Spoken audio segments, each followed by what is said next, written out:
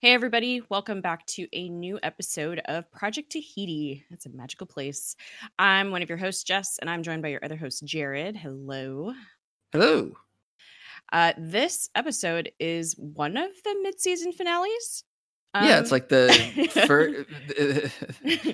first third season finale. Yeah, I was like, I don't really know what to call it, so it's just one of them. Because I feel like we do get one more, right? Like for the Yeah, I mean they for the next definitely. third. I don't know if they have like big breaks between each one or whatever. If there's just a short break in the spring or something, but they definitely this is a season that's clearly discreetly divided into three portions and even advertised that way. Yeah. Very interesting. You know what? I didn't even, because we watched the next episode as well, I didn't even look to see if the logo looked different. I'll have to look for that next time. Because they changed the logo, like the opening logo. It was like super Yes. Ghost Rider-y, so I wonder if it's like super Android-y now. I haven't looked. We'll save that for next episode. All right, before we get started, we are a part of the But Why Though podcast community. Be sure to check them out on butwhythough podcast.com and their Twitter at butwhythoughpc.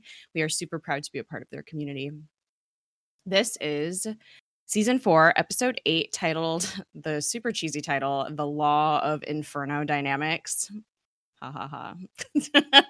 That goes on the list. Still better than Tracks. It really is. Because at least I understand what they mean. Yeah, I feel like all the fire pun titles that they've had are super cheesy. Because wasn't there one that was like, it was like based off of the Jimi Hendrix song or whatever? Yeah, the Let Me Stand Next to Your Fire Yeah. was one that was pretty recently used, and that was not great. No, this one was also not great. This episode was written by our friend Paul Z. I'm not even going to attempt to try and say his last name as usual. And then... I just as I said right before we started recording, I've just binged all of Lost. Is in an inhuman pace because of my loud neighbors keeping me up almost all night, most nights this last week. And Paul Z was one of the writers and producers on that, and seemed to get involved like when it got really, really into the heavy sci-fi stuff. Like I'd seem to see, it feels like I saw his name more and more popping up in the season when they're all time traveling to 1977, and I was like, oh, that's interesting. Well, because it's one of the ones that's like praised as being.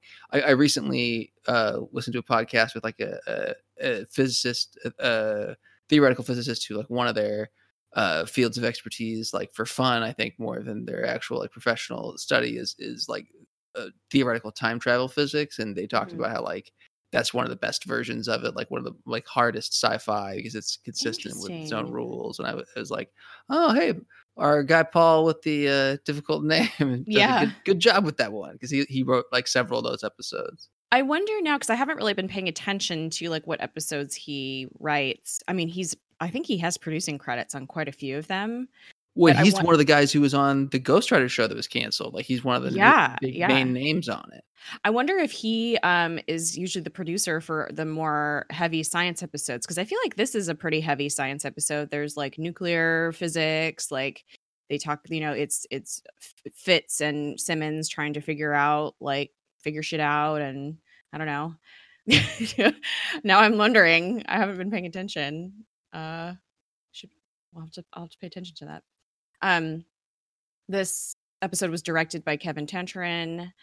And it originally aired December 6th, 2016. So this is the last episode of S.H.I.E.L.D. for 2016. And later in the season, they start getting really salty about everything that's going on at the end of 2016 and early 2017. And actually, I think we became friends shortly after this aired. I think it was right around the time that the next episode aired, because I remember it was right after the election, and it was during all the Muslim ban stuff and the protests. Yeah. So this is yeah, because we talked about it I think off mic recently, because you had your birthday, and it was immediately after that we met when they did that first Muslim ban protest with the airport, stupid law that's still Still in effect, or not making it law, but worse. Yeah. yeah. Yep. Just great. Here we are, still 4 years later. Well, I guess it's technically 3, but whatever. That's funny. Anyway, little milestone for us and the show. um, so if you don't remember from last episode, because it's been a while since we recorded and I didn't remember, so I was like, I'm writing this down for myself, but maybe you don't have a problem with that. Uncle Eli is at large. He has transformed himself into a quote god, and he can make matter out of nothing. And so Mac and Robbie, who Mac has now experienced having the Ghost Rider inside of him, they are going to go after Uncle Eli. And Ada is making a brain because she read the Darkhold and it was a bad idea, as we'll find out. So we start off, the Chinese gang is in a warehouse and they're working with Eli and he's building something. And Shield is there, and the guy that runs in to talk to him is like, what do we do? Shield's here, the cops are here. And Eli's like, hey, deal with them, stall them, like I'm still working. And the Chinese gang hires are like, you know, that's Shield, like you want us to get involved with them, you know, and like we want to get paid. And so he's like, oh yeah, I'll pay you. And he's like, well, I don't see any money yet. And Eli's like, okay. And so he fills up the guy with diamonds from the inside, and the guy starts coughing diamonds up out of his mouth and dies. And Eli's like, yeah, they're uncut, but they're worth a lot, but you'll have to dig the rest of them out of his lungs. We go to downtown well, we're in downtown LA now, but we go to downtown LA, and Mace is chatting via video chat or voice chat with the local news, and he's basically like, oh yeah, we got this under control, like don't worry. And May and Coulson are in Mace's office, and Mace is like, dude, Shield can't be seen working with Daisy or Robbie, like that's just a PR nightmare. And Coulson's like, well, we need to go in with the big guns because he's going to like level half of Los Angeles, and the big guns are the Inhumans. So Yo-Yo, Daisy, and then Robbie, even though he's not Inhuman. And then Mace is like, oh, also Ada. And then he's like, oh yeah, she was able to build that thing that like brought you back, like maybe it's related. And Coulson's like, I have something to tell you. And so he explains that she's an android, and Mace is like, what the fuck? And he's just like, okay, I'm gonna forget about the fact that I'm mildly attracted to her, but hello, like, did everybody forget about Ultron? Like, why are we creating AI? And and Coulson's like, you know, like whatever, we'll just like use her for what she needs to be used for, and then we'll deal with it after. Like we need to, you know, the mission comes first. And so Mace gives Coulson his team, and he is requested to keep Daisy out of sight. And then May mentions, which we know is not really May, Android May, says that she will be playing chauffeur to a robot. And so she's going to go pick up Ada and Radcliffe, and then they talk and flirt about getting their drink after this mission, which sucks because it's not really her. On scene at the warehouse, Robbie is being asked to wear this mask thing, and Mac, I forget what he calls it. It's a Robbie thinks he's calling it baklava, but that's not what Matt calls it, and I don't know what it is. It's like the ski mask, right? That people wear, but it's balaclava, I think is what it's balaclava. called. I have never heard that word in my entire life. It's like I think that's right, and it's usually referred to the ski mask, but it's like the same cut as like the basic like a ninja mask, you know? Okay, yeah. So I think that's right. Yeah, balaclava, close fitting garment covering the whole head and neck except the parts of the face, typically made of wool. Interesting. Typically made of wool. Thank you. That was very important. Let's see. Originally worn by soldiers in active service in the Crimean War, named after the port of Balaclava in Crimea. Okay. The wool makes sense now. So it was an alliance of British and French and Turkish forces against Russia. Interesting. Right. Very interesting. Yeah.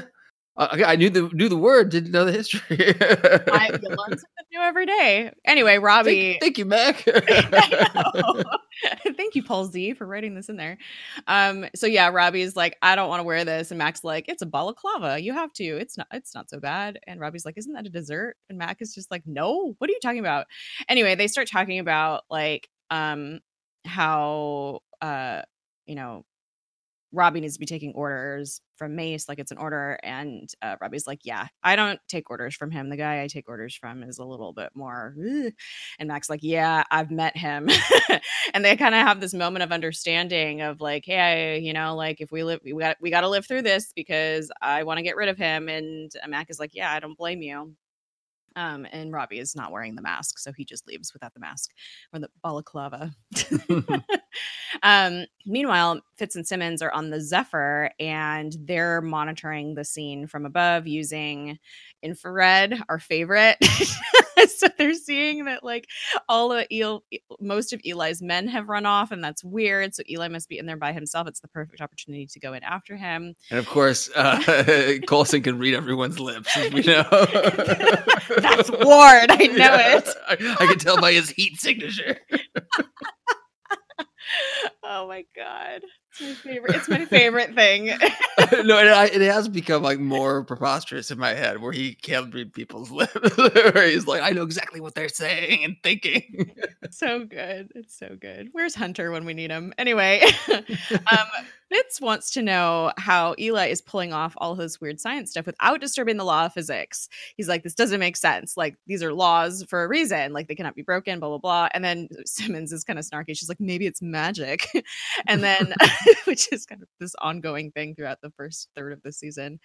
And we start to have earthquakes, and they're like, oh God, I hope that's not Daisy. And Daisy's like, nope, it's not me. Like, I didn't do that. And she has new gauntlets on. And Daisy and Yo-Yo are on scene, and they're going to go find Robbie. And Yo-Yo calls Robbie Burning Man, which I thought was really funny. I don't remember that. And they enter the warehouse, or they go to enter the warehouse. The three of them meet up and go. And they're like, they open this door, and Daisy asks Yo-Yo to do some recon, and she's like, okay, I'll go run around and see what's going on. So Yo-Yo starts running down the hallway, and she sees all this like weird shit all over the walls. It's like, it looks like someone just like spray painted like weird shit on the walls. It's like all these weird lines. And then they hear water dripping like before they walk in, and she steps in water, and it splashes onto the shit that's on the walls, and it just lights the walls on fire. And so she has to turn around and try to run out. And as the walls are just like lighting up, she basically gets blown out of the hallway outside. And, you know, since it's fire, I guess Robbie has to go in now. It has to be him, because no one else can go in. And Yo-Yo's okay. We find out she's fine.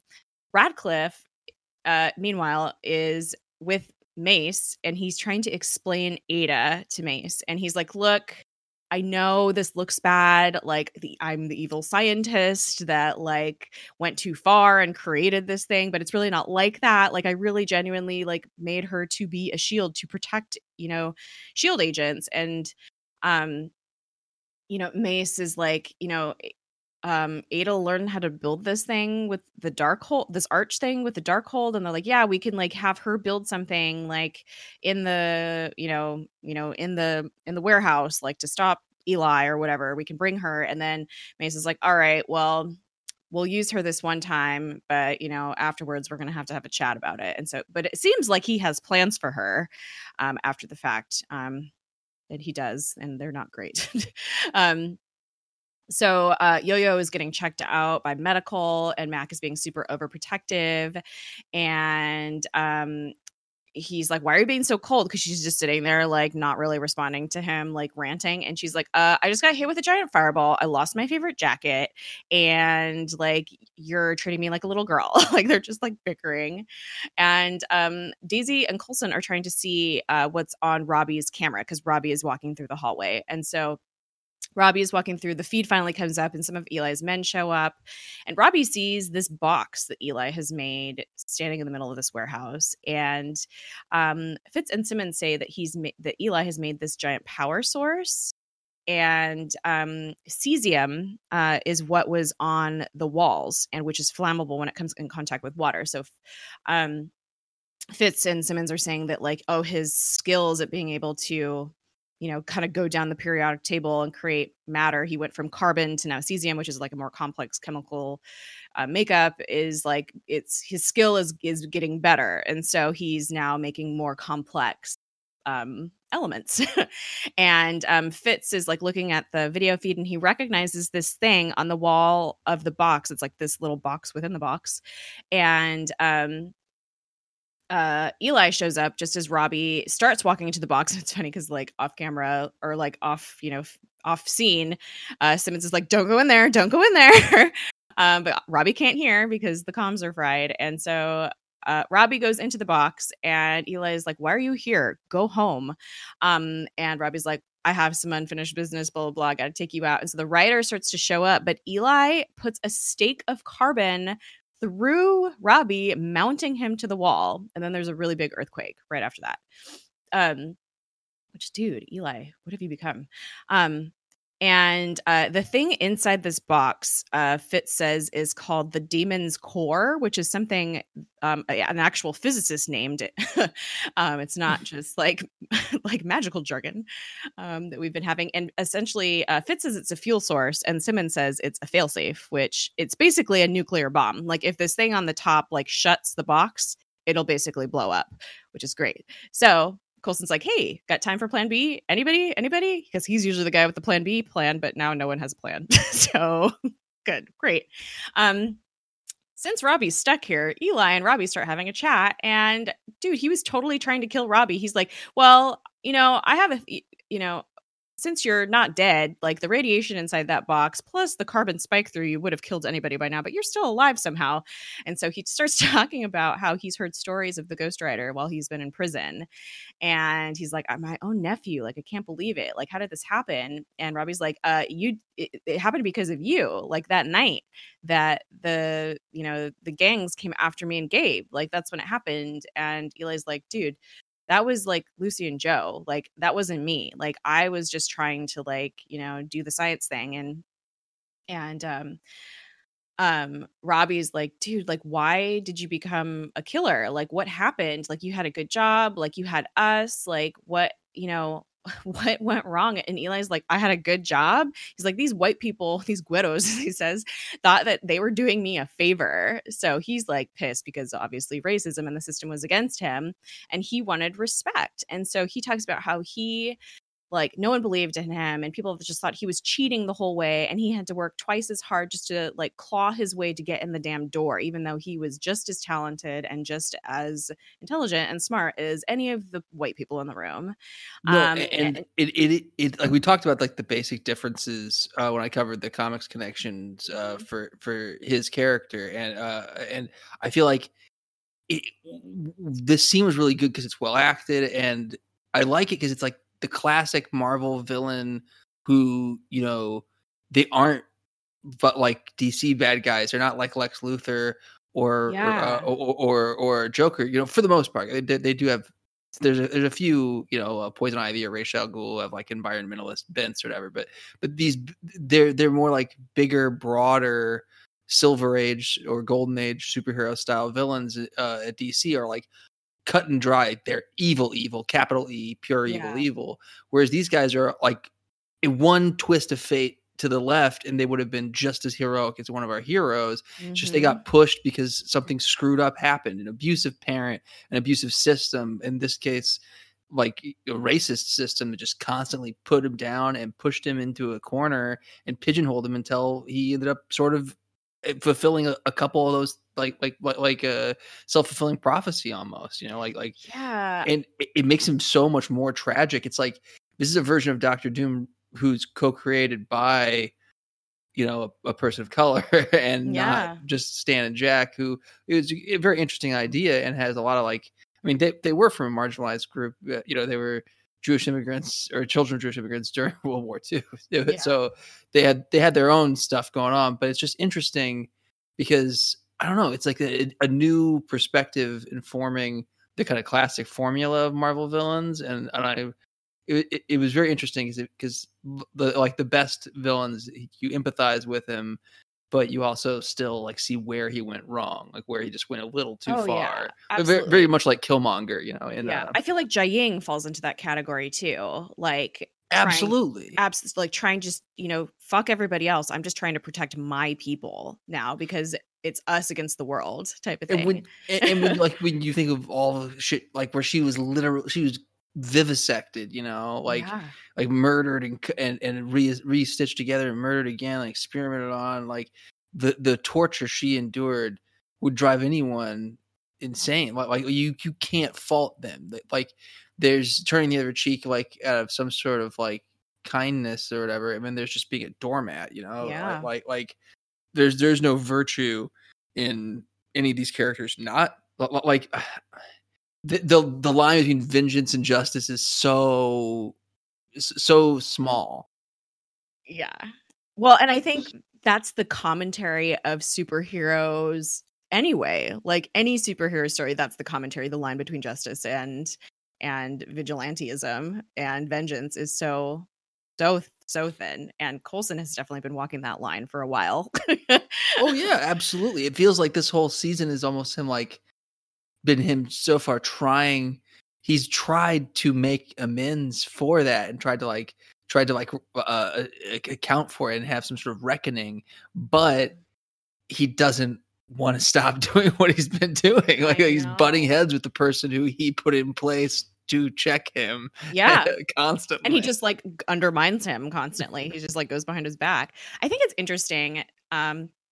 So these villains, like we think Eli, Jiaying, Killmonger, they were oppressed by the system. They were constantly knocked down, told they were never good enough, like not allowed to be, they were seriously marginalized because of racism, because of, whatever. And there's a larger commentary within the Inhuman story. But in general, it's interesting that SHIELD, in this case, which is a government agency, is being presented as the solution or like the right way to do things because it's, quote, like a more justice serving entity, which I'm a little uncomfortable with because SHIELD is part of a government. The government is part of the racist system that put Eli in this position, that put Killmonger in this position, that put Jiaying in this position.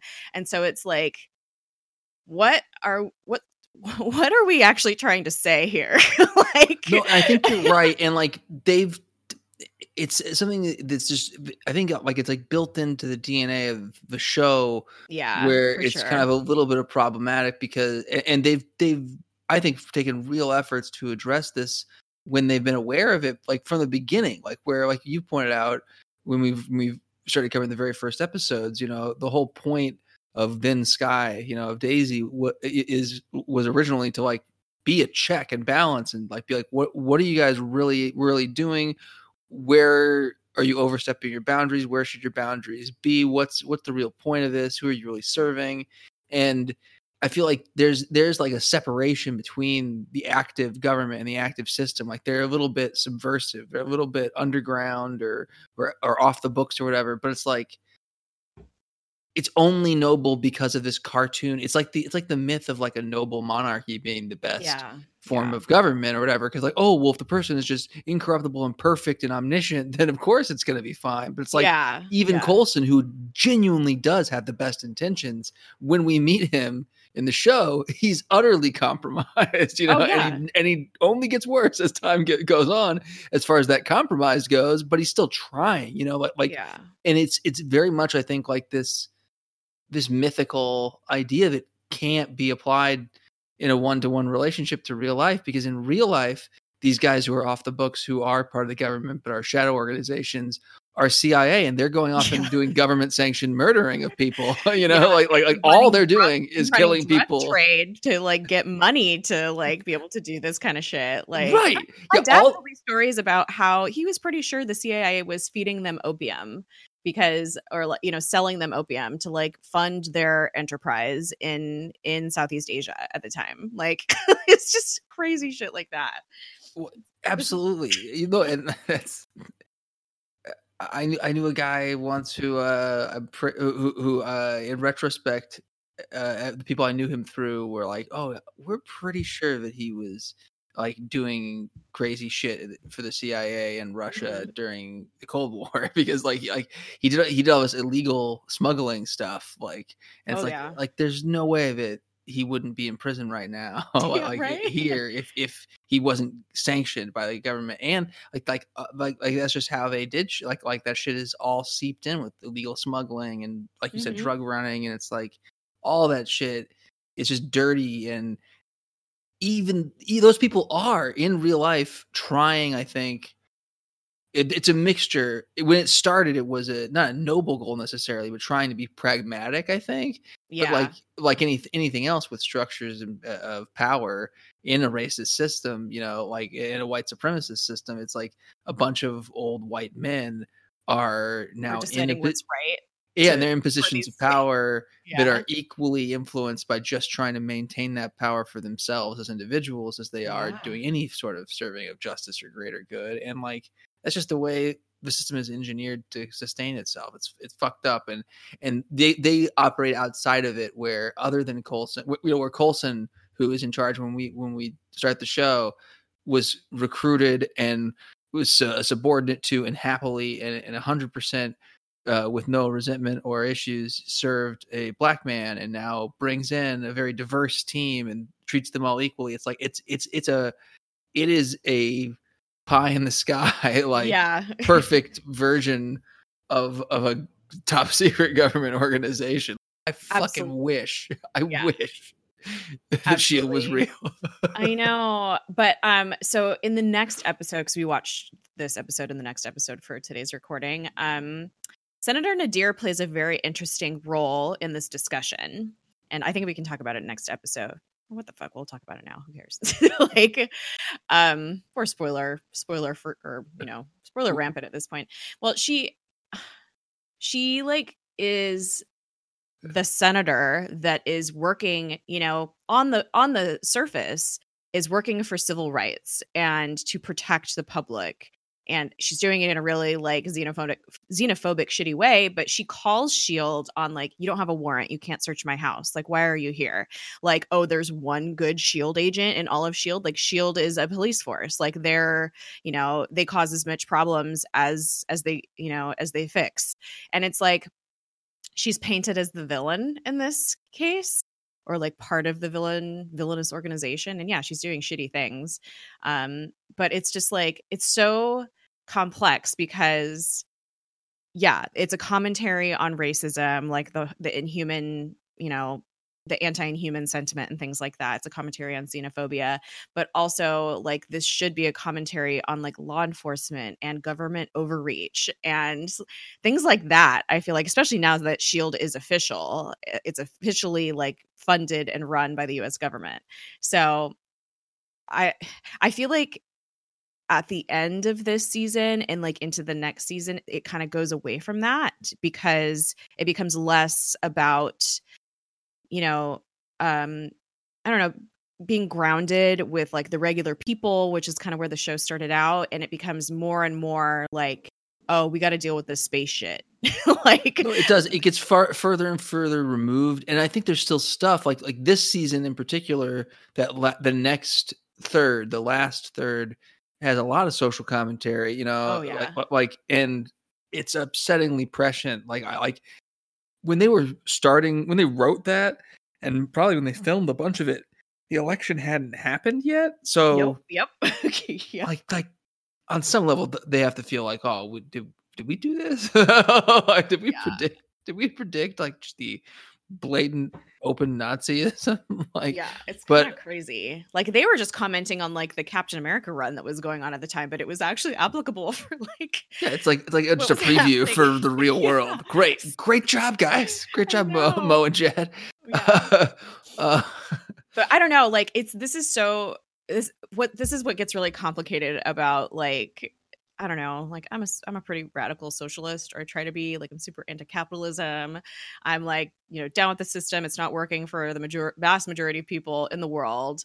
But like, I love this show because of the characters, but also it's like it's still in the system of Hollywood, and which is, white men benefit from vastly more than any people of color.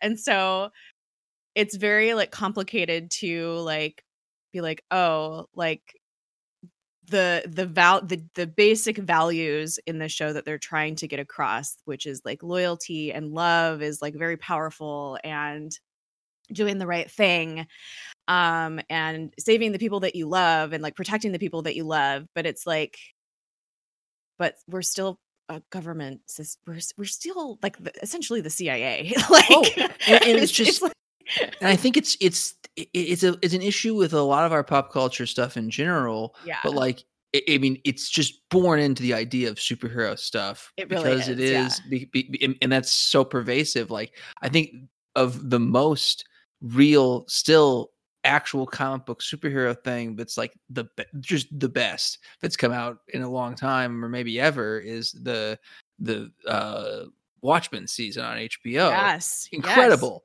And it's subversive in every possible way. It's thoughtful, it's thought provoking, it challenges itself and its own preconceptions, and it challenges viewers. But all that being said, the main heroes are still cops and federal officers. Like, they're still the heroes of the story, who are doing the right thing. And the villains are the ones who are outside the system, possibly like shot down by the system, trying to. Although like, although they're also in part, white senators. I was thinking more of Lady True, to be honest. No. But the white supremacist subplot, like, I kind of forgot about because it was so like inconsequential. But see, I was thinking she's more along the lines of these more complex films where she is the big bad, but she's also, not wrong. Like, she's just terrifying. Like the potential is too scary to handle. Yeah. But because she's too smart for any of that. Yeah, but it's interesting because, again, she's the woman of color that's outside. She's not a cop or any type of government agent of any sort, but she just like has so much power, unchecked power. Like, there is a big commentary on that. It's like, would she make a better Dr. Manhattan? You're 100% right. And like, would she unchecked? Like, this, I don't know. It's our sci-fi or fantasy fiction, I think, that is outside of superheroes, as much as I love them, my personal attachment to comics and the superheroes in particular is huge. But at the same time, it's like, I feel like that stuff that's just outside of that, they really do just have a chance to really be subversive, even though they are owned by these big giant corporations and whatnot who are producing them. It allows creatives to really say something. And you look at also, like, I'm sticking with these high quality HBO shows right now, but shows like His Dark Materials or Westworld can actually challenge our fucked up systems because they're not beholden to being like, oh no, the hero was originally based on a straight white heterosexual man with a giant symbol on their primary colored costuming with a cape. It's like red, white, and blue. You don't have to start with that, with nationalism and some weird transmogrification of like combining Hercules and Uncle Sam as the basis for everything you do. Like, when you don't have to start with that, it's a lot easier to be like, oh, this is what feminism should be, or this is like how we take down the system, like as Dark Materials is about. Let's kill God. Let's challenge our entire fucking system because it's broken, like from the beginning. I don't know. It's cool to think about how this show is as challenging as it is, like, because it is a network, an ABC network TV superhero spinoff show, but it still has those constraints of just like the basic world that it exists in. It is like, our heroes are cops. They're the rule setters, and they break their rules, but only in service of making sure that the really bad rule breakers are stopped. Yeah, but are those really bad rule breakers truly in the wrong, or is it just this, like, what the system has decided is wrong? I don't know. I don't think we're gonna any of this is answered. I think it's just a good thing to bring up because of I don't know, the current climate we're in, and kind of, I think, where I feel like this is where the national conversation should be going, to be honest, versus which white man should we vote for in the Democratic Party? It's like, no, let's How do just we upset rethink the system yeah, entirely? yeah. I don't know. I think it's important to just acknowledge like what the setting is for this show, because like you said, like, I mean, this going back to Eli, like, yeah, he got lost along the way, but he was, marginalized people deal with this all the time. Having to work twice as hard just to get through the door is like, that resonates with me so much. Is like, you think about Elizabeth Warren, like we're in like election season right now. Like she is so over prepared for everything because she has to, like, and she's a white woman who is relatively more privileged than the majority of the US population. Like considering of all the potential theoretical white women who could have risen to power in the Democratic Party, she's not the least problematic at this point. I know. She's got some shit she still should probably be apologizing for. Much better than she has. She's not reckoned with in any legitimate way. Like, it's been super superficial. Like, I'm sort of sorry. I'm not like happy about the wrong stuff I did, but is it really even wrong? Let's move on. I was bullied, whatever. Like it sucks because like she was bullied. There was a lot of racist shit that had nothing to do with her, but it's just like, just say you were fucking wrong. Yeah. You're not Native American. Like, you can't identify as that. You can't use that to get into law school. Like, I can raise my hand. The Venn diagram of white people with grandparents or great grandparents or old relatives who said something racist about cheekbones and I were probably Native American. I've got that in my family. I have old racist relatives, but guess what? We tuned them out. And like my mom looked over at me when I was 8 and was like, no, they don't know what the fuck they're talking about. That's like, that's insane. Like don't mimic that. Yeah. Don't worry about that. No, we're white. Like it's like, it'd be great if we weren't, but we're not. Like, it's just the way it is. Like we're not Native American. And like, how hard is that for her to say? It shouldn't be as hard as it is, but you're absolutely right. It's like, she still like has to work so fucking hard and doesn't even sort of get fair play. Like there are candidates who never got on the stage who should have, who were qualified because they're not, white men. And Julian Castro, for instance, like should have been on the stage. And white men on stage who should not have been. Yeah. I just read something that like they might allow Michael Bloomberg to join the next debate because he has the money. Like, what who set this threshold of being able to be on stage for a debate because of how much campaign donations Ross you have? Perot. What the fuck is that nonsense? Like, that's got to be it, right? Like, because he ran as an independent back in the day and got in the debates because he was super rich. Yeah, I feel like it's his fault. Although I would like to disrupt the system. Like he had some kernel of something good there, but it was all about his own giant ego. So it didn't really create any change. It just created a precedent of every once in a while, a super rich white asshole shows up with everyone else and rambles along with his own bullshit and doesn't affect any change except for maybe fucking up the vote. Or like, pulling the news away from Joe Biden, whatever. I don't know. This is a weird aside, but I feel like it's important. And it is. We've kind of gone all over the place with this aside, but bottom line is, I don't know. We haven't gotten to this stuff with Jeffrey Mace this episode. Yes, I know. Well, let's move forward because there's still a lot of the episode left, and this is something we can talk about next episode too with Ellen Nadir, because I feel like she's a good foil for this conversation, or for the shield like symbolism of we do the right thing. We're the good. And it's only going to we're the good police force in the government. I feel like this conversation will be ongoing, and it will only like really, really increase. It'll kick into high gear when we get third of the season. Yeah, absolutely. All right, so Eli, he has his little speech, and then he puts another spike through Robbie. So Robbie is now pinned by 2 spikes into this box, which, dude, this is your nephew. Like, what are you doing?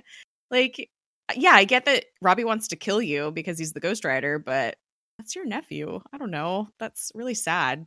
Well, I do think like like we talked about how he's justified, but I also think like they're teasing a little bit of that of how the power is getting to him, like him talking Yeah. about being a god and shit. Like I Yeah. think him being extra cruel to Robbie is a little bit of like wallowing in that and Yeah. divorcing himself from his humanity a little bit with this And it power makes me trip. think too that like maybe Eli's mistake is he was trying to his idea of power is proximity to whiteness and like being in the room with all of the white people who were like, you know, thought leaders and things like that in the scientific community where like that's where he felt like the power was, which that's fair. Like so it's like maybe now that he has this power, he is, you know, Robbie is like if anyone in like this room is if we're, you know, if we're having a contest on who's the most marginalized, like probably Robbie, like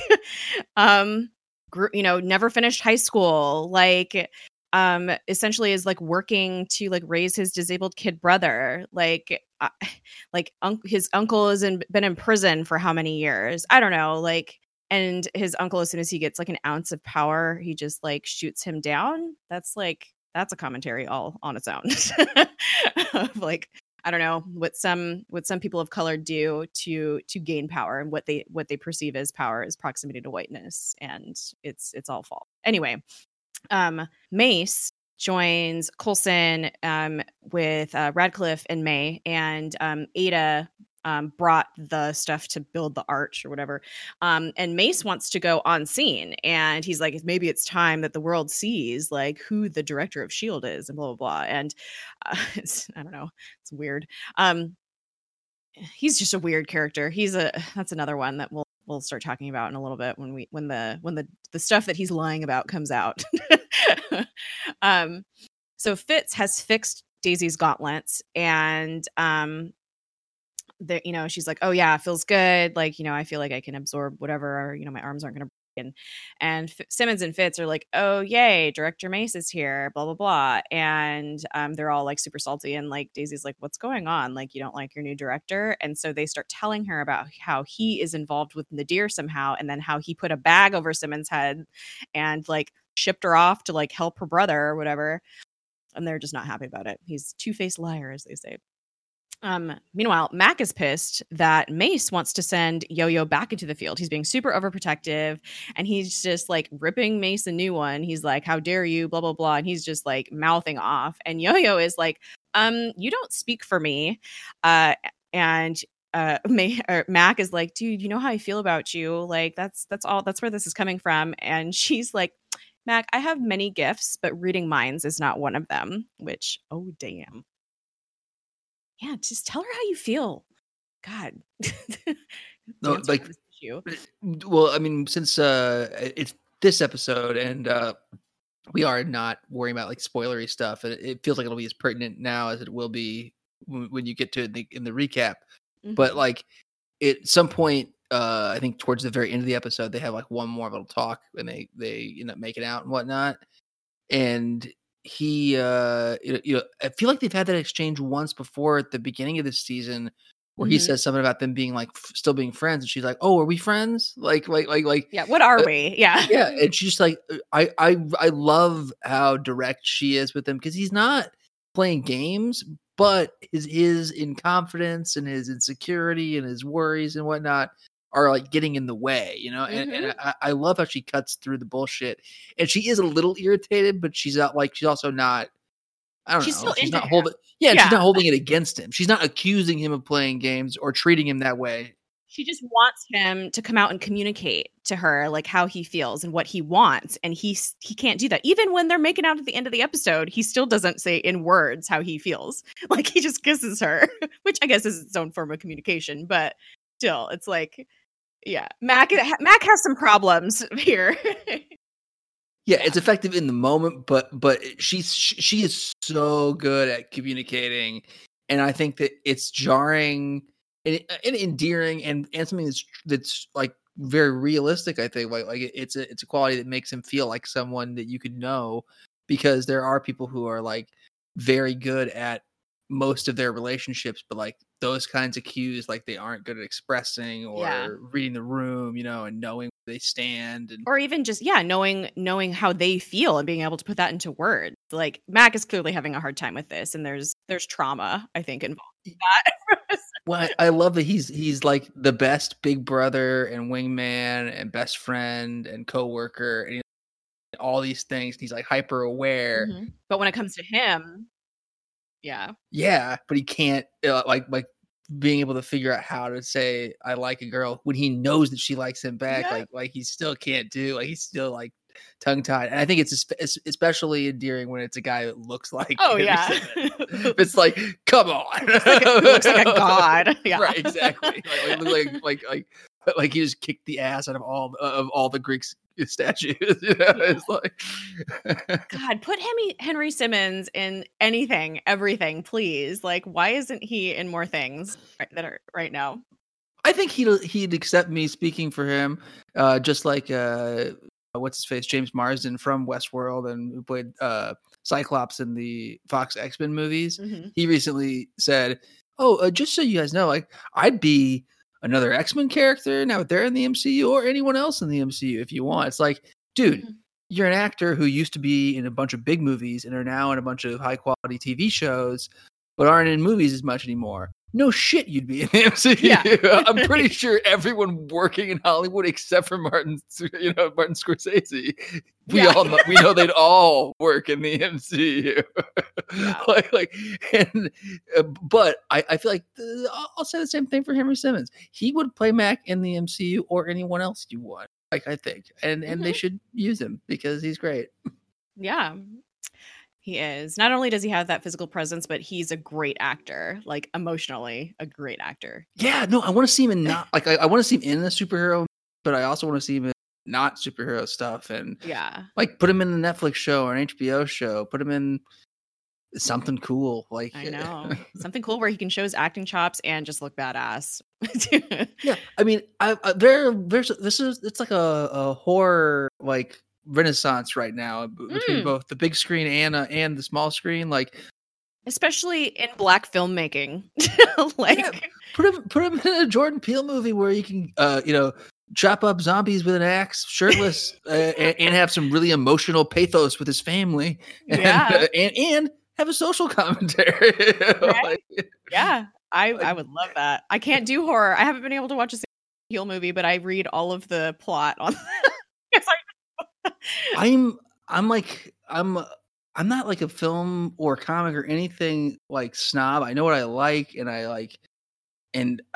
I don't judge what's like pop as bad or feel like really like I have anything over anyone else as far as taste goes. But I do feel like I don't love horror in general unless they're really, really good or really, really bad. Like the vast majority of horror isn't my thing, but if it's like awesome, then I can handle it and I like love it.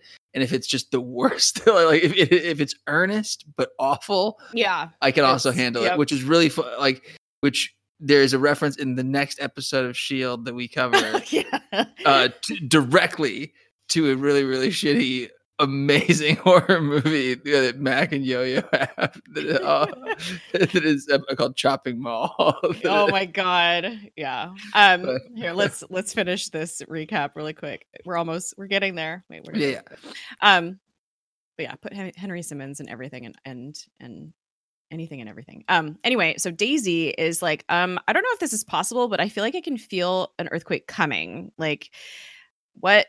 I don't know what this is. And Fitz is like still ranting about how Eli isn't creating things because physics. And so he suggests that Eli is stealing matter from elsewhere, maybe another dimension. So he's suggesting that that's why there's all these earthquakes, like things are becoming unstable because Eli is taking things from where he shouldn't be taking them. So Mace and Coulson are kind of having this out. Mace is super mad that he's been left out of the loop. And Coulson's like, oh yeah, like, what about Senator Nadir? and he's kind of like, oh, and then Daisy shows up and she's like, yeah, what about that? And Mace explains to them how she had, photo evidence of Daisy and Robbie like on one of their missions, and so he was protecting Shield. And Coulson's like, why didn't you come to me? And he's like, Mace is like, we are not a team that trusts. We are not a team at all. And he like sits down and pouts, which I thought was really funny because it was just he just like wants this this corporate tagline to work, and it's just not working. He's so upset by it. But they're like, Coulson's like, yeah, you're right, but maybe we can become a team now. He gives this inspiring speech, and then he's like, but we got to deal with like the bomb or whatever. And Daisy's like, oh, Fitz already figured that out. Like, no worries. And she just leaves. So Eli is now making water. He's like filling this glass up with water. And he goes to Robbie, this is water. And Robbie's like, cool. Congratulations. And Eli is like, no, this, you don't understand. Like, this is the next step in my power because it's a compound. It's not just an element. Like, this is the next step in my power to creating life. And Coulson shows up and he's like, you might want to get a girlfriend first, which I was like, oh my God, Pete Coulson line. He's such a dad. Like, like he is the dad who just came in and embarrassed everybody else. Like, oh God, Dad. I know, Dad, why'd you say that? I'm trying to show off my powers. And he brought a chain with him. And meanwhile, on the floor underneath the box that Eli created, Ada is building her arch again. And Fitz, Simmons, and Daisy are talking, they're talking about whatever. But Ada is like kind of eavesdropping, and she overhears them saying like, whatever happens, let's all try to make sure that we all leave here together. Like, they don't want one of them to die. And Ada is overhearing this conversation. So clearly she has plans to, protect them. Meanwhile, Coulson is still talking with Eli, and he's like, I can't believe you tried to kill Robbie. Like, what the fuck? And Robbie starts telling Coulson, he's like, hey, I'm feeling like how I felt in the in-between place. Like, I think the writer is trying to, he doesn't want to leave or whatever. Like, he's getting upset. And Coulson is like, Eli, you can't even do this right. Like, you're just stealing shit from the in-between place, blah, blah, blah. And meanwhile, downstairs, Daisy is trying to absorb the earthquakes that are coming, but they're getting worse. So she's just like, oh, they're getting worse. And I don't remember who says it. If it's Simmons or someone else is like, oh, I hope those gauntlets hold up. And then Fitz is like, yeah, the gauntlets aren't what I'm worried about. Like, Daisy might like internally combust here. And Coulson realizes that Eli thinks that he can still, quote, create matter after death. And so the bomb is not, it's not like a failsafe. It's his end game. Like, he wants to blow everything up, die, and become a god, essentially. And Coulson is like, okay, Robbie, since this is now his end game, time to get out of the box. And he throws the chain at him.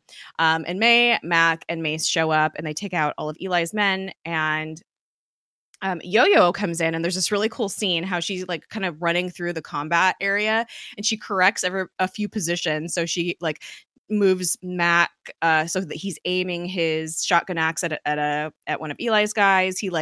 Someone's pointing a gun at Coulson, and so she takes the gun and puts it in Coulson's hand. So he's pointing it at the Eli's guy. And then I can't remember what she does with Mace. She does something. And then she puts this thing on Eli's chest, and then it comes into real time. The whatever the thing is that she put on Eli's chest throws him into the box.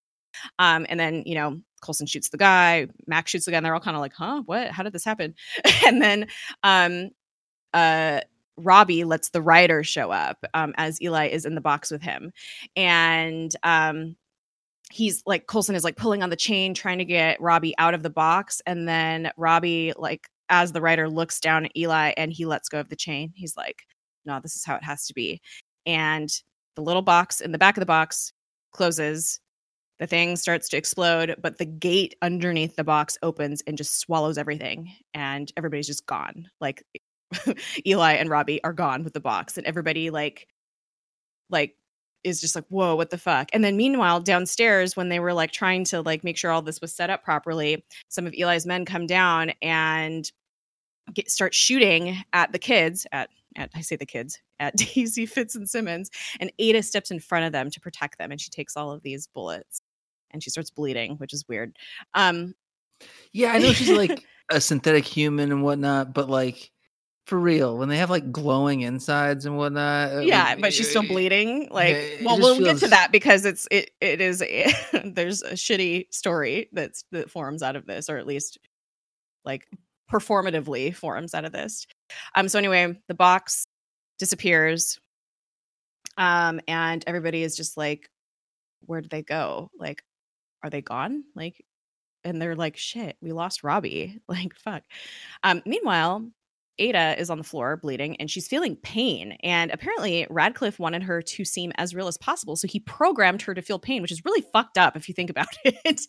And Daisy is just like, oh my God, like she's like sick from trying to control these earthquakes. She's like, I have to go outside. And so she runs outside. She does her like superhero jump up and she just like floats up in the air, which is like kind of crazy. And then she does her like superhero landing right in front of all the cameras that are outside the warehouse. And they're like, were you here the whole time? Blah, blah. And they start bombarding her with questions.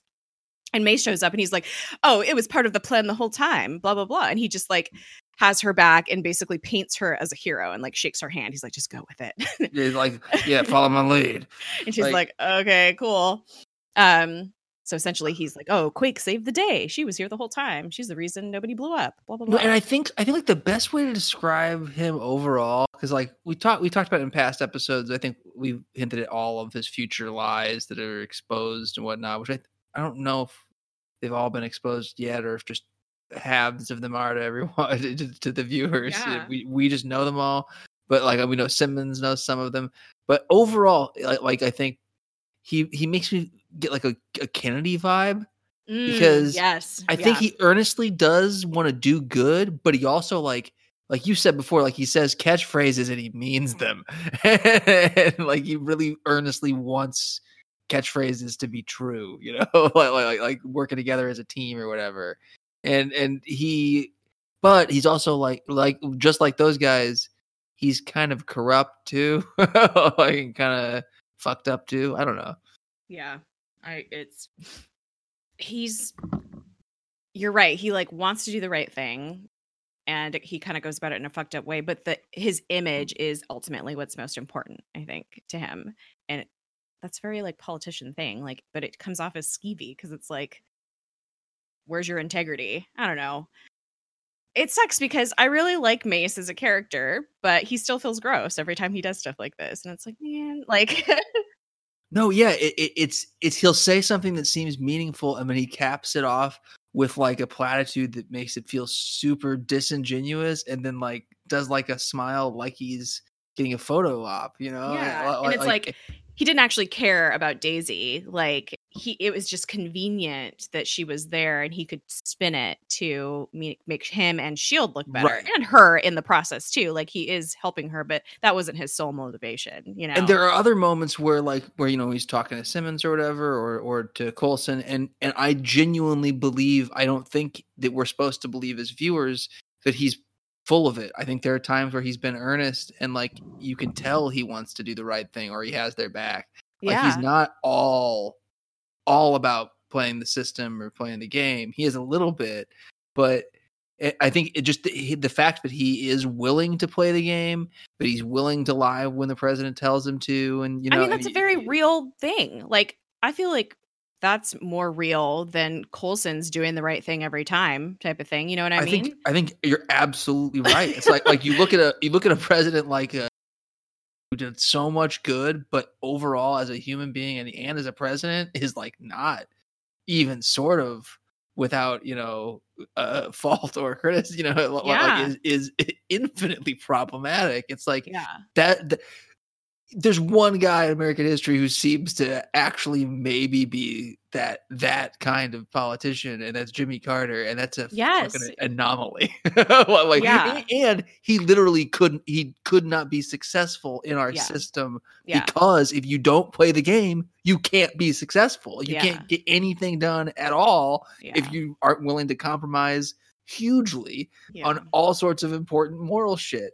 And like you're absolutely right. Like it not realistic to be like Coulson and like a guy who is 60% good and Yeah. 25% bullshit, and everything else is just covering his own ass. Yeah, Like, that's a real. politician. That's probably our best bet. That's in a the real human Democratic being, Party. not just Yeah, a politician. Like, no, you're absolutely right. That's just a well-rounded human being, and our best bet as at a politician. oh yeah, like that's our like the best ideal case scenario. Democratic candidate. Yeah. like if only Pete Buttigieg was actually that guy. Oh God. Like I wish he was 60%.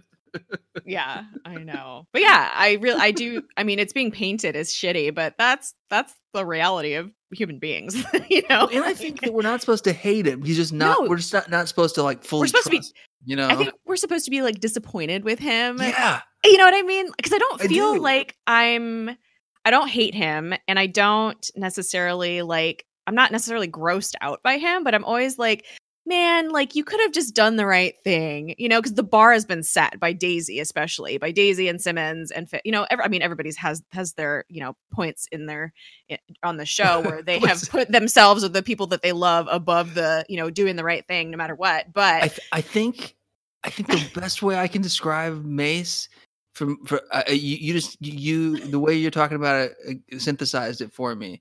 It's like it works really well as the meta thing that I've talked about in the Comics Connection that we introduced him. He was a replacement Captain America, and even in this role, it's after Civil War, right? Yeah, so it's after Steve is out of commission, so he is sort of filling that role in the public eye. They wish they could have had Steve be the replacement for Shield, but it's actually this guy filling in the role of, he is the Kirkland brand Captain America. And he's just as disappointing as that sounds. Yeah, just disappointing, I think, is the word for him. He's Kirkland brand Steve Rogers. You thought you were getting the real thing. And you're like, oh, I guess it's okay. Yeah. Steve Rogers has set the bar for like selfless, doing the right thing all the time, which is weird because he's like a government agent, but whatever. He lets go of that to do the right thing. Anyway. But for Bucky, I don't know. That I feel like that storyline is kind of weird. But anyway, Director Mace, just disappointing. It would be the title of this episode if we did titles. Just so we're on the Zephyr, and Robbie's car is still there, and Daisy's kind of looking at it. She's very sad, and Coulson's like, you know, I think we'll see Mr. Reyes again. I don't think we're done with him. Which big foreshadowing there. Daisy's like, I hope you're right. Coulson's like, hey, so I know you're back, but like, if you want to be officially back, you can. And have this little chat. And she's like, yeah, you know, there are a few things that I missed. And Coulson's like, they missed you too. It's really sweet. And that was really cute. Really cute. And it's so earnest. And this is totally like an earnest conversation that, you know, old Daisy and Coulson would have. So it's nice to see them back on this level again. And Daisy's like, you know, it helps that the new face of S.H.I.E.L.D. isn't Inhuman. And Coulson says, you know, I thought the new face of S.H.I.E.L.D. should be an Inhuman, but not him. And he looks at her and she's like, really? Me? And she's like, maybe in the comic book version. And walks away. Which that is, I think, not long after in the comics, like within a year, I think, of her actually becoming the head of S.H.I.E.L.D. the comics. Yep. So pretty good stuff. I know. So Yo-Yo is leaving and Max starts running after her and he's like, don't go. And she's like, why should I stay? And she's like trying to make him confess his feelings. And she's like, I can't figure you out, Turtle Man. And then this is when he kisses her without even like confessing how he actually feels. And all he says after kissing her is, don't call me Turtle Man. And as usual, as close as he comes to actually expressing his feelings. It's a very like rom-com moment though, which I'm all about. Like, I love that cheesy romance stuff. They pull it off really well. Like when it's done well, I really do enjoy it as myself. And they have a really good chemistry, and their banter's good. They're good. Turtle Man. And as usual, Coulson interrupts, and everybody goes into the common room, and they're all the team is all back together. Nadir doesn't have her blackmail fuel. So what is she going to do? And Simmons is like, now that you're back, like, I want to give you something. This is your new lanyard. And then she mentions like, I wish Agent Koenig could have been the one to give it to you, which is really sad. I forgot about him, and then now I'm sad he's dead. But don't they already more. know? Don't they already know that there's at least one? Like I think that one of them isn't actually dead. I think there's because only one of all of them is dead, and they met the second one, so he's just not around. Like she says it, but I feel like it's more of a. It does feel sad because one of them's dead, but I feel like maybe it's meant to be like a shout out to we tried to get Patton Oswalt, but he's busy doing something. I know, so we just wanted to mention he's still around. Like we're still thinking about him. Funny. He loves lanyards. When did his wife pass away? Oh, I don't know. Is that around this time or is this after? It feels like it's really close to around that time because April 21st, 2016. Yep. He was probably not working right now. No, when this was shot, that has to be right around that. That is awful to think about. But once you said it, I was like, oh yeah, because he got together with Meredith Salinger like a year after this aired, and people gave him the hardest time. Which Billy used to date her, by the way. What? Yes. So weird. That would blow my mind just because she's in Lake Placid, which circles back to the bad horror movies that I love. Yeah. Lake Placid, awful movie. Also super misogynist, like one of the most misogynist things I've ever seen. And it was written by David E. Kelley right when he started dating Michelle Pfeiffer, which fascinates me. Like, how can you write the most misogynist thing in the world when you're trying to impress Michelle Pfeiffer? Like, it's so weird. None of it makes any sense. It's so weird. That's insane. That's insane. Well, it was funny because like she's the voice of Barriss Offee in the Clone Wars, and like when me and Billy first started dating, he's like, "Oh, I dated like one of my ex-girlfriends is a voice actor on this show," and I was like, "Who?" Like, because there's only like 5 women, I'm like, okay, I'm pretty sure it's not Ashley Eckstein, or the girl that plays Padme, because she's like super Christian, and Billy wouldn't do that, and so he was like, "Oh, it's Barriss," and I was like, "What? That's so crazy." And then I found out, and then they got together, and I was like, "Dude, how does it feel to be Eskimo brothers with Patton Oswalt?" That is super cool. Like that's rad. She's just, she's a great actor anyway, and seems like a cool lady. That's cool. Yeah, I know. It was funny. Anyway, Mace and Radcliffe are off in the kitchen of the common room chatting. And Radcliffe is trying to convince Mace to keep the Ada program alive. And Mace is like, "Yeah, we'll do that. But you have to do all of your research here, at the base." And so Nathanson is back at Radcliffe's house. He's taking Ada back to the lab, and he's getting all the research, packed up in boxes.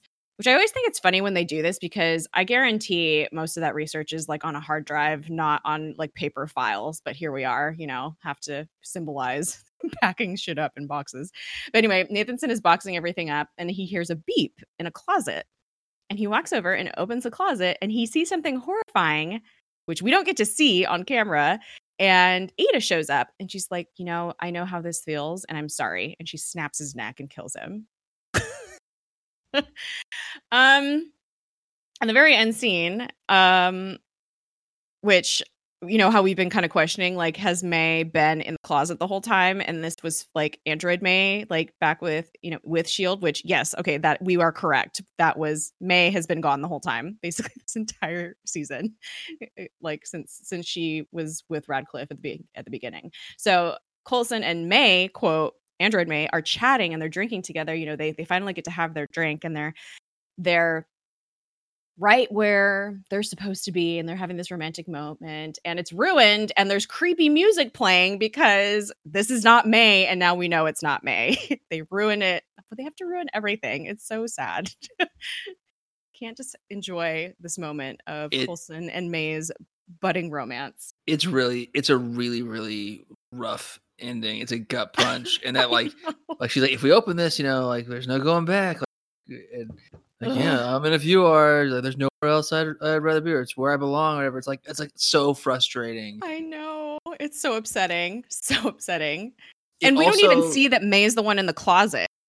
This is just, you know what I mean? Like, it's just implied that. And we know we know it all in retrospect, everything, but it's just a huge like last hint after they've been hinting it since the whole thing kind of began. And did you watch Lost when it was on? I did, yeah. So do you remember Sun and Jin Kwan?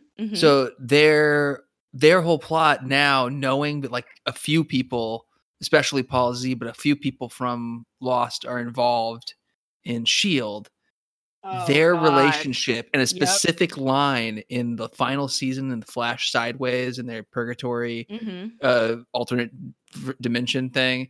There's the Kimi, the bad guy who is in the alternate world was a like mob enforcer, and he was the like sociopathic mercenary from the freighter in the main story.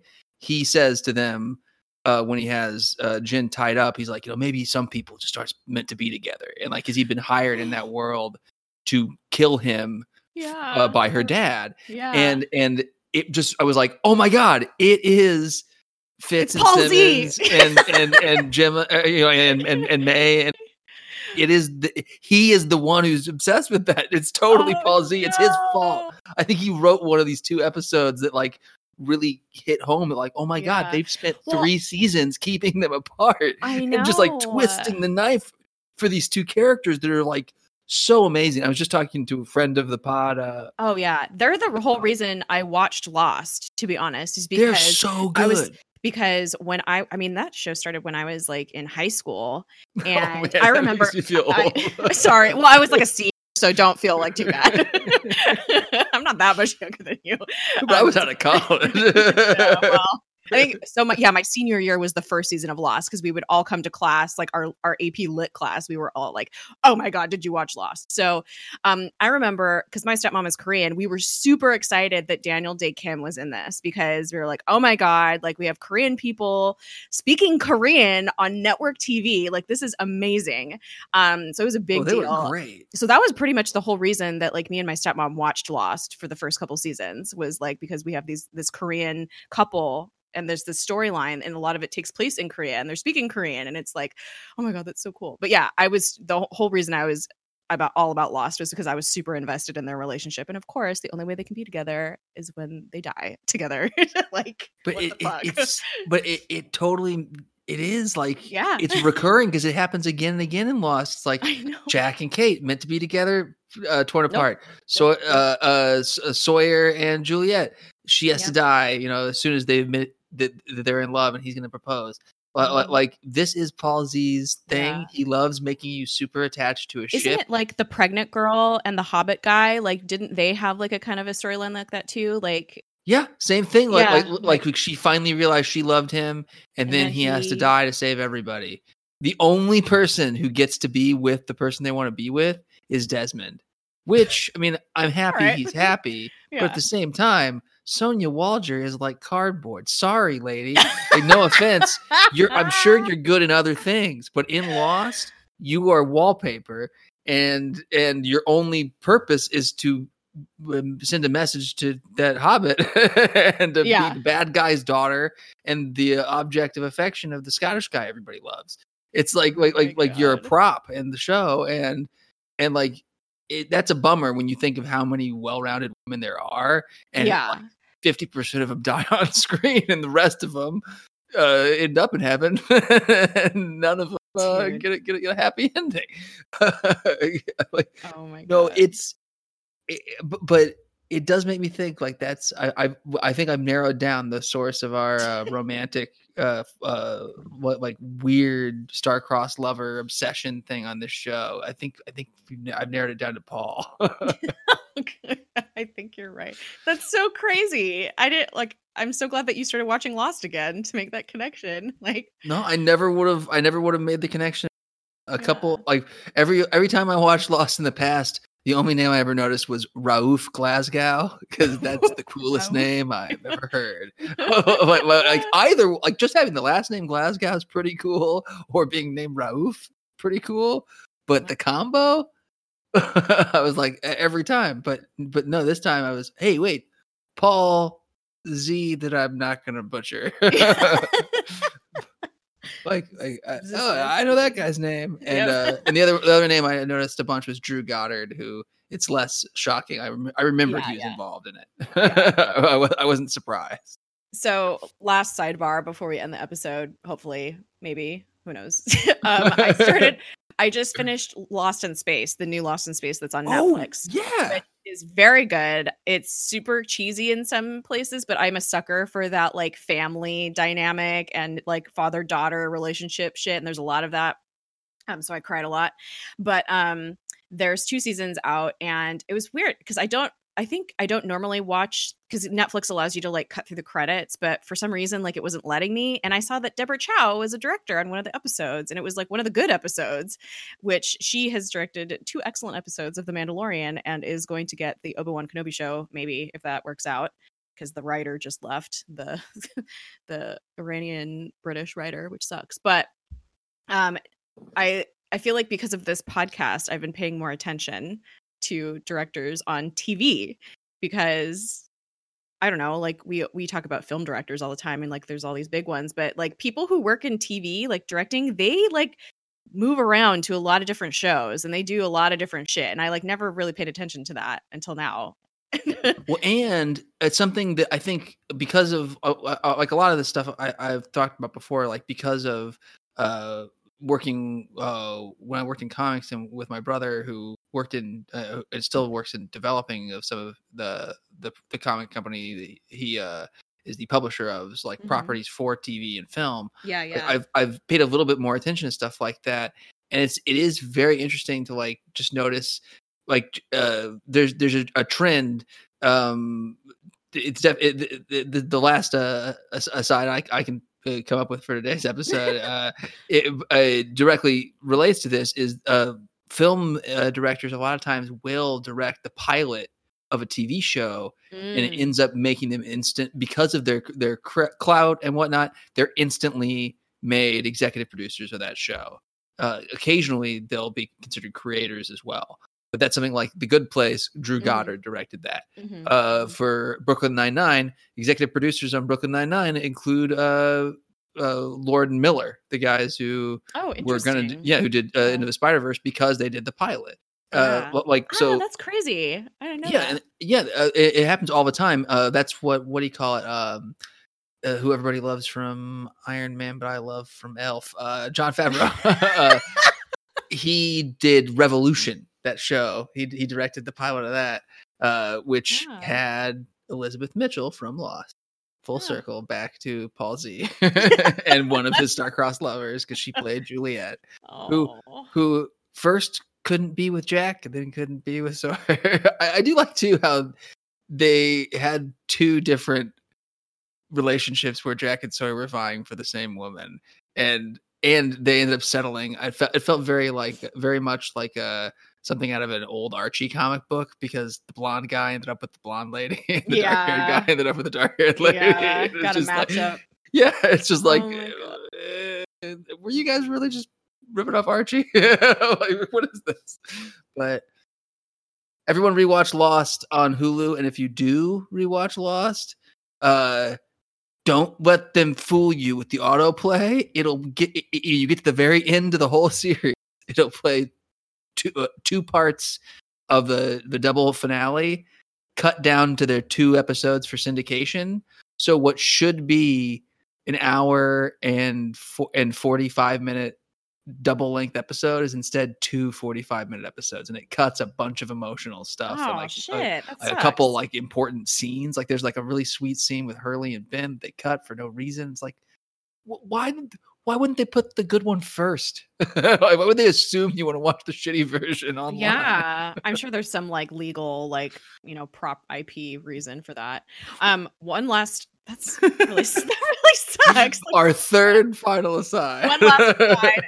So speaking of Elizabeth Mitchell, she plays a lesbian minister on The Expanse, and the new season of The Expanse on Amazon is excellent. Like, I really have to catch up.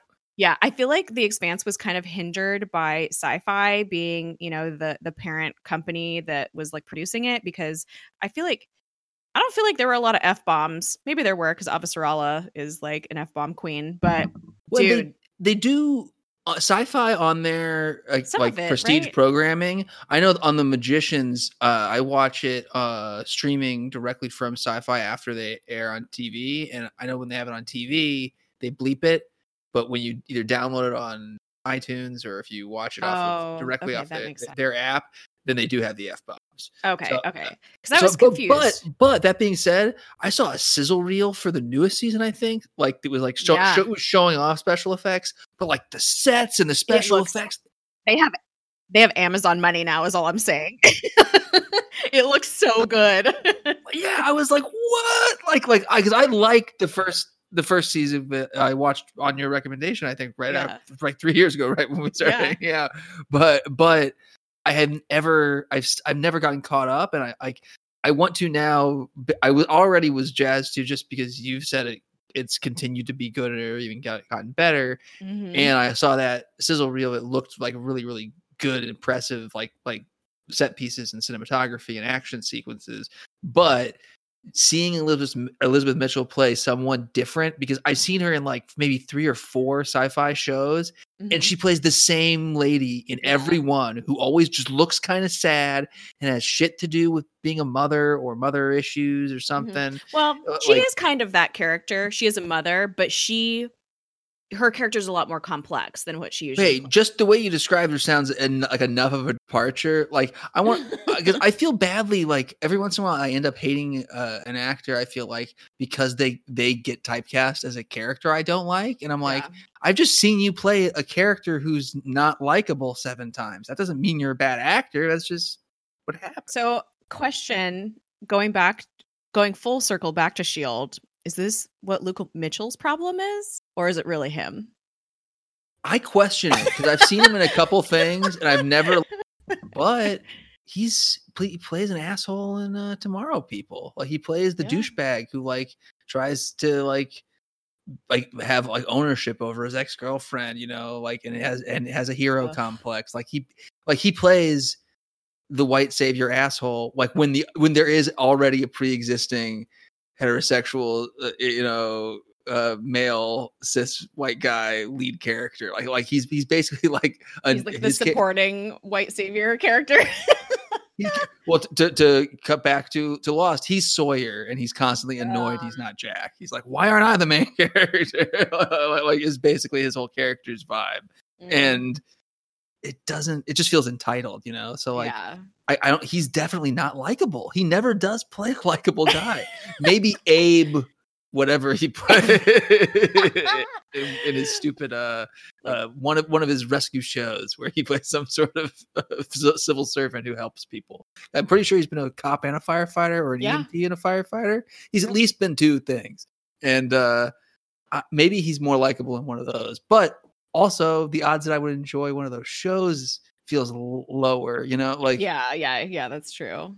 I need some robot or magic. I need somebody, or alien, or same. Somebody needs to be possessed by the devil or something for me to be able to get on board with one of those shows. Oh my God. I tried watching the one with Michael Sheen at the beginning of this season, where it's just that it's basically like low budget Hannibal, I think, where it's like, but instead of it being him having a weird like sexual kind of tension with the guy, it's the guy's son is his profiler. So it's his son like has to deal with, my dad's a serial killer. Am I a serial killer? Like, guess what? No, there is no nature versus nurture question here. Unless you fucking are killing people, you're fine. Like, oh no, I think like him. Like, guess what? You're catching killers. Murder is genetic.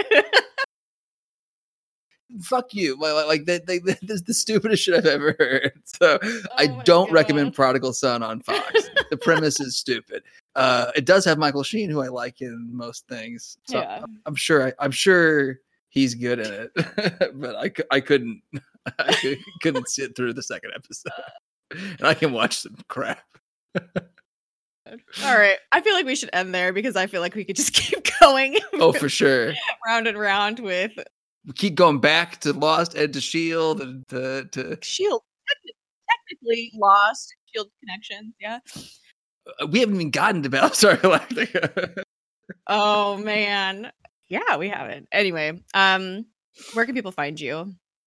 People can find me at I Snow Nothing online, a couple places. Where can people find you? You can find me at Space Jess with 4 S's in the Jess. You can find this podcast on Twitter at Project Tahiti. You can send us an email at projecttahitipod@gmail.com. We're on Apple Podcasts, Google Play.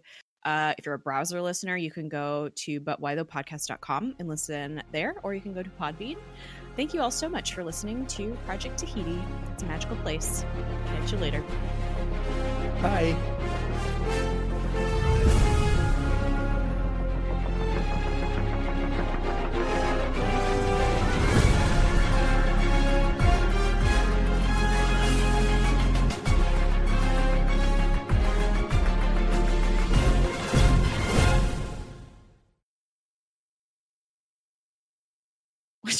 Dude, super gross. Oh my god, my cat is pooping. I'm sorry. Hold on.